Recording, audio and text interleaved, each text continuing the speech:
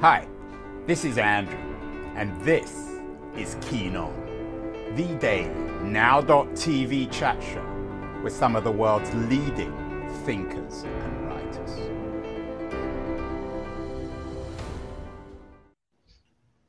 Hello everybody, September the 5th, 2022, Labor Day.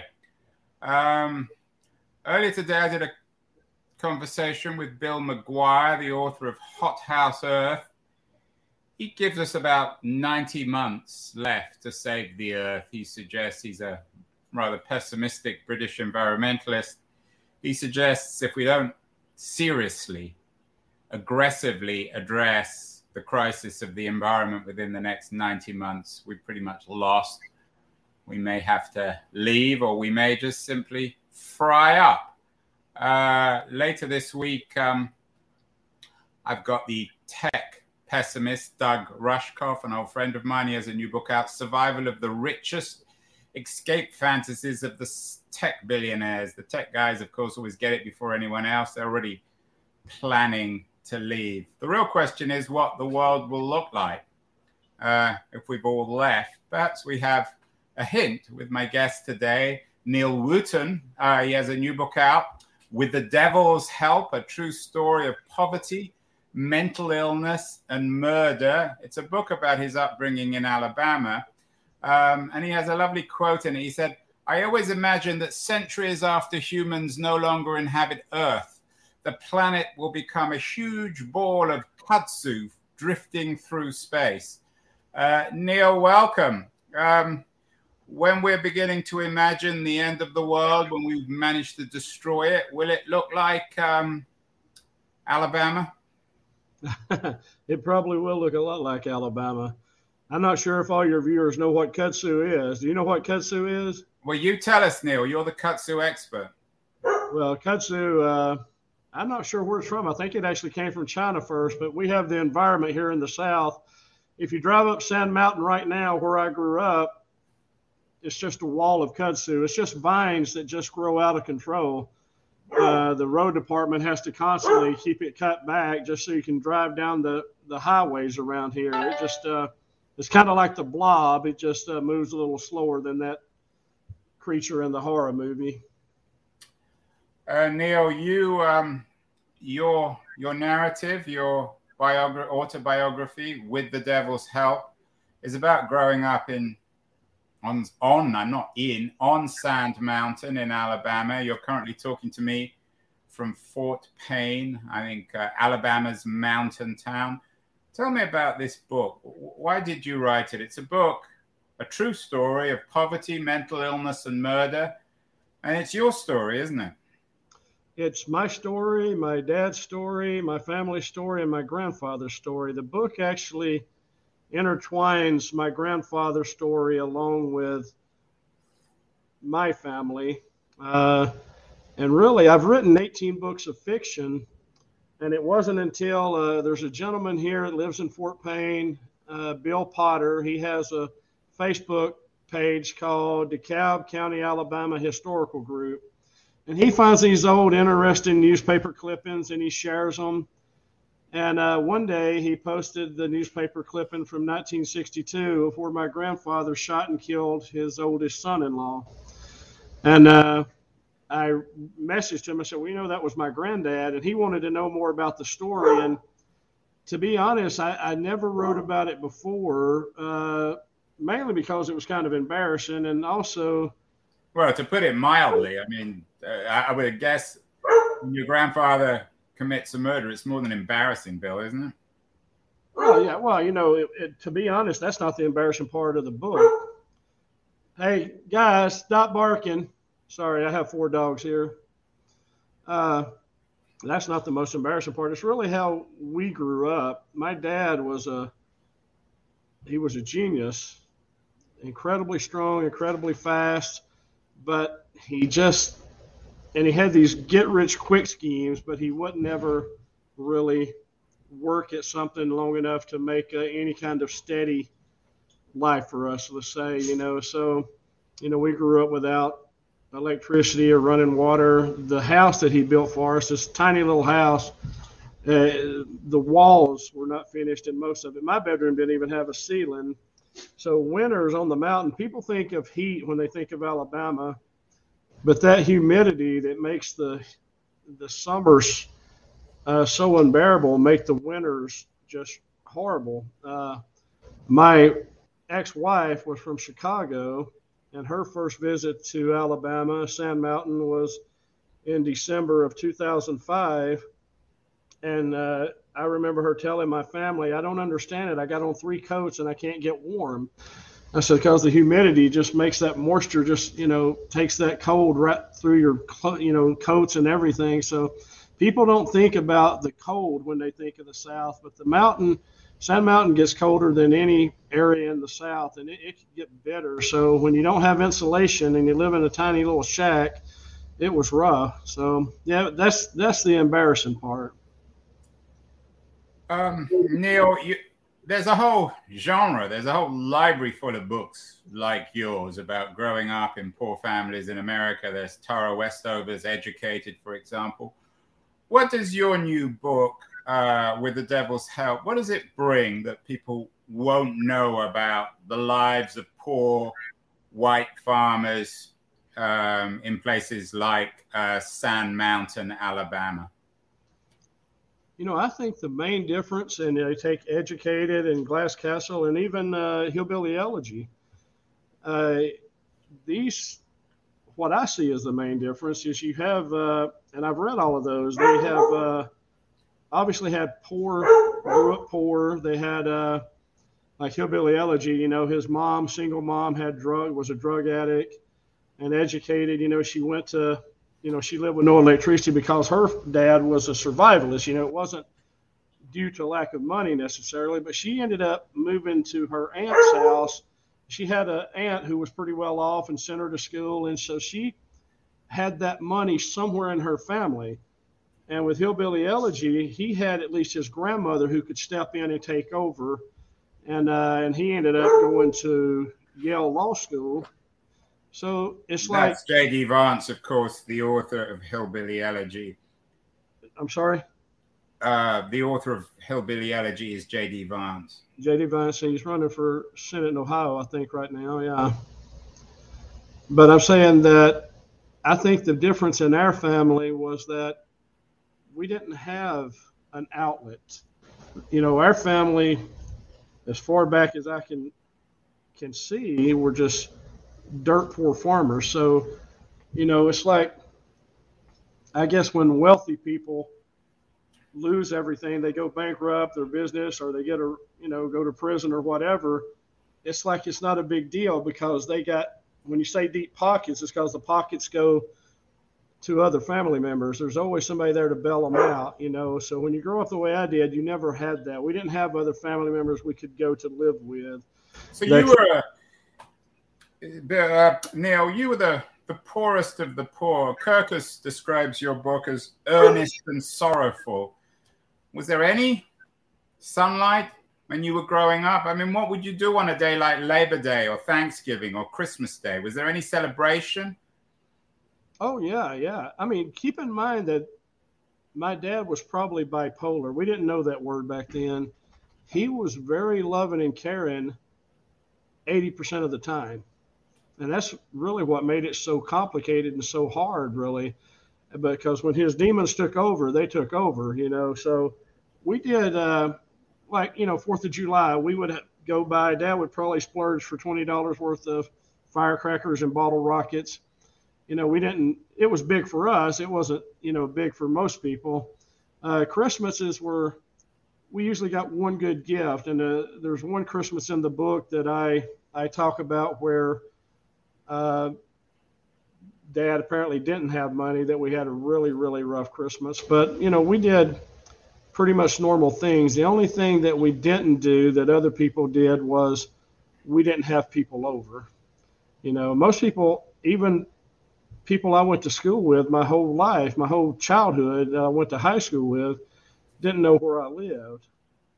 And you couldn't really hardly get to our house. The bus driver and the mail carrier wouldn't go down into the woods where we were. It's just a trail basically that went down in there.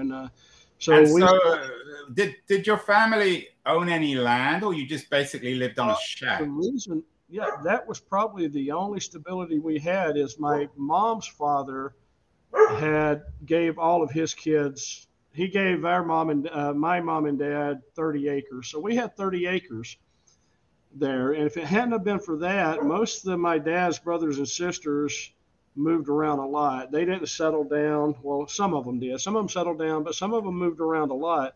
And I fear with the way my dad's mentality was, if we hadn't had that property that was paid for, we would have been, I would have been that new kid at school every year somewhere else. He would have just went wherever he could find work, and that would never last, and we would move again. So, we had 30 acres there, and we farmed it. Then we had pigs, over about 15 acres of it at one point. But Dad would farm, and Dad would rent land from other people. He would rent 100 acres here and there and do all okra or all watermelons. And we were what you call truck farmers. And the difference there is we picked everything we planted and we hauled it to the farmers market. You had no help on the farm. Sir? You had no help on the farm. Hush! No what? You had no help. The family just worked the farm. Kids, no, he had kids. He didn't hire people. He had kids. So no, we were the help. Later on, after I went to college, he would hire, these rough characters he would find, to help him do stuff. And but no, it was all us. It was I never got out of any of it, being the oldest son. But everybody. How did you get out then, Neal? You went to Auburn University. You got a BS in applied math, and you became a math teacher. You went to Milwaukee. Were you consciously trying to escape? Is this a book in part about escaping? Yeah, I mean, for all of us, for my brothers and sisters, it was all about escaping. My sister, oldest sister, she got married at 16 and left. My second sister, Nina, she ran away from home when she turned 16. When I turned 16, my dad kicked me out. I didn't really have a choice. So I was living with my oldest sister, even when I graduated high school. I went to Northeast, which is a community college about 12 miles from my parents' home the first year to save up money. And then I went to Auburn. So yeah, everything with me was about escape. And I really regret now how seldom I would go home to visit. It was just not. Dad was easy to be around because he got over stuff, whatever, no matter how bad it was he did, he would forget about it and expect you to too, but you never knew what would set him off. I mean, even when we were adults, his temper controlled him. You mentioned J.D. Vance. Now, of course, he's running as a Trumpist for the Senate. What was your father's politics? What was the politics of the family? I don't remember my family being political, but back in that day when I was a kid, the South was very lean Democrat. As a matter of fact, I can remember when Guy Hunt became the first Republican governor in Alabama in over 100 years. So everything was very, the good old boys, the redneck group, that the whole history of rednecks is not anything offensive, was part of the Democratic Party. So I think really it's when Reagan started running, and I think Karl Rove was kind of the master design of helping change the politics of the South. And now Alabama is so far right, it should be an island off the coast of North Carolina. I mean, it's just crazy. But, my family itself was not political. About the racial makeup of Sand Mountain during the Civil War, it sounds as if that area was pretty lawless, sort of caught between the two sides. Are there or were there African American families, and what were the relations between whites and blacks? Well, where I grew up, there were no blacks, so there was no relationship. There were some in Fort Payne, but as a kid, I didn't know much about Fort Payne. It was obviously still a very small town, only 6 miles away, but to me, it could have been New York City. But yeah, I don't remember there's a lot of people with Native American blood, and they still have the Cherokee events here. You know, they even have a guy who does totem poles, and they have the rain dances. They're used to do that a lot in this area, but I don't know of any full-blooded Cherokee in this area anymore. After the forced relocation, which was in 1837 when it happened here, I think the law was passed in 1835. Andrew Jackson signed the bill, and that led to, of course, the Trail of Tears, the forced relocation to Oklahoma. I'm just a big history buff when it comes to Cherokee. My dad's grandmother, he would tell us, was full-blooded Cherokee. And Dad had those features. I don't know if you looked at pictures in the book, but my dad had this very dark complected. He had eyes that were almost black. He had no hair on his torso at all. I mean, he had Native American features. But it was a very big part of the history here, but it's also a very dark part of the history here. And I noticed that thing you just flipped up there about the Civil War. A lot of people in this area don't know this, and a lot of us don't talk about it, but this area was pro-Union during the war. As many rebel flags as you see flying in this area was pro-Union. As a matter of fact, the city park in Fort Payne, before they changed the name a few years ago, was called Union Park, and it was soldiers from this area that actually protected Sherman on his way to the sea. So a lot of people don't realize that about this area, that it was pro-Union. So, Neal, there are large communities of African Americans in Alabama. It's one of the things that everybody knows. I've lived in Alabama, and Birmingham, you said, is only 90 miles away. Very significant communities of African Americans. Why were there no African Americans on Sand Mountain? You know, that I can't say. It wasn't like there were signs up, at least not when I was there, but there are a lot of things more powerful than signs, of course. I don't really know. And it wasn't all of Sand Mountain. I think it's just the probably 12 or 13 small towns on the north end of Sand Mountain. So you grew up without any experience, knowledge of Black people. You just didn't know they existed in Alabama. Oh, I knew they existed because my dad used the N-word constantly. I knew they existed, and I heard horrible, horrible stories. And as a matter of fact, my dad was, again, a very violent person, and that would lead to some arguments because I would always defend them. And I can remember one time when I was probably 13 years old, and he goes off on, he would just go off on these tangents about Black people. And again, he wouldn't use that term. And I finally said, well, Dad, let me ask you a question. If every single Black person in the world were bad, evil, except one, would it be fair to judge that one based on everyone else? And he's like, well, no, it wouldn't. And I was actually more expecting a right cross than I was an agreement there. But it was so, people don't think there was racism here because it was so much the norm. It's like, oh, it's not racism. It's just how it's always been. But I can't say for sure why. I can tell you that there's only a few now, but when I see a Black person on Sand Mountain, it still shocks me. When I go into I lived in Milwaukee for 10 years. When I came back and I go into a Dollar General and there's beer, I can't believe it because DeKalb County is still dry to this day. To this day, the county of DeKalb still embraces.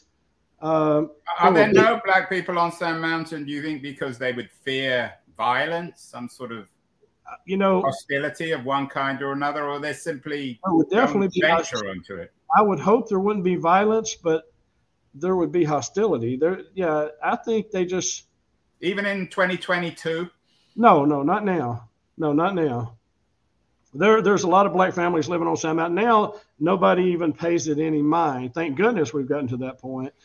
I ain't saying that is a lot of population, a Black population on Sand Mountain in this area, but there are some, but I don't think anybody pays it any mind. And of course, now the town of Fort Payne has a huge Latino population because it used to be that people would come here and work the potato fields and then go home, people from Guatemala mostly.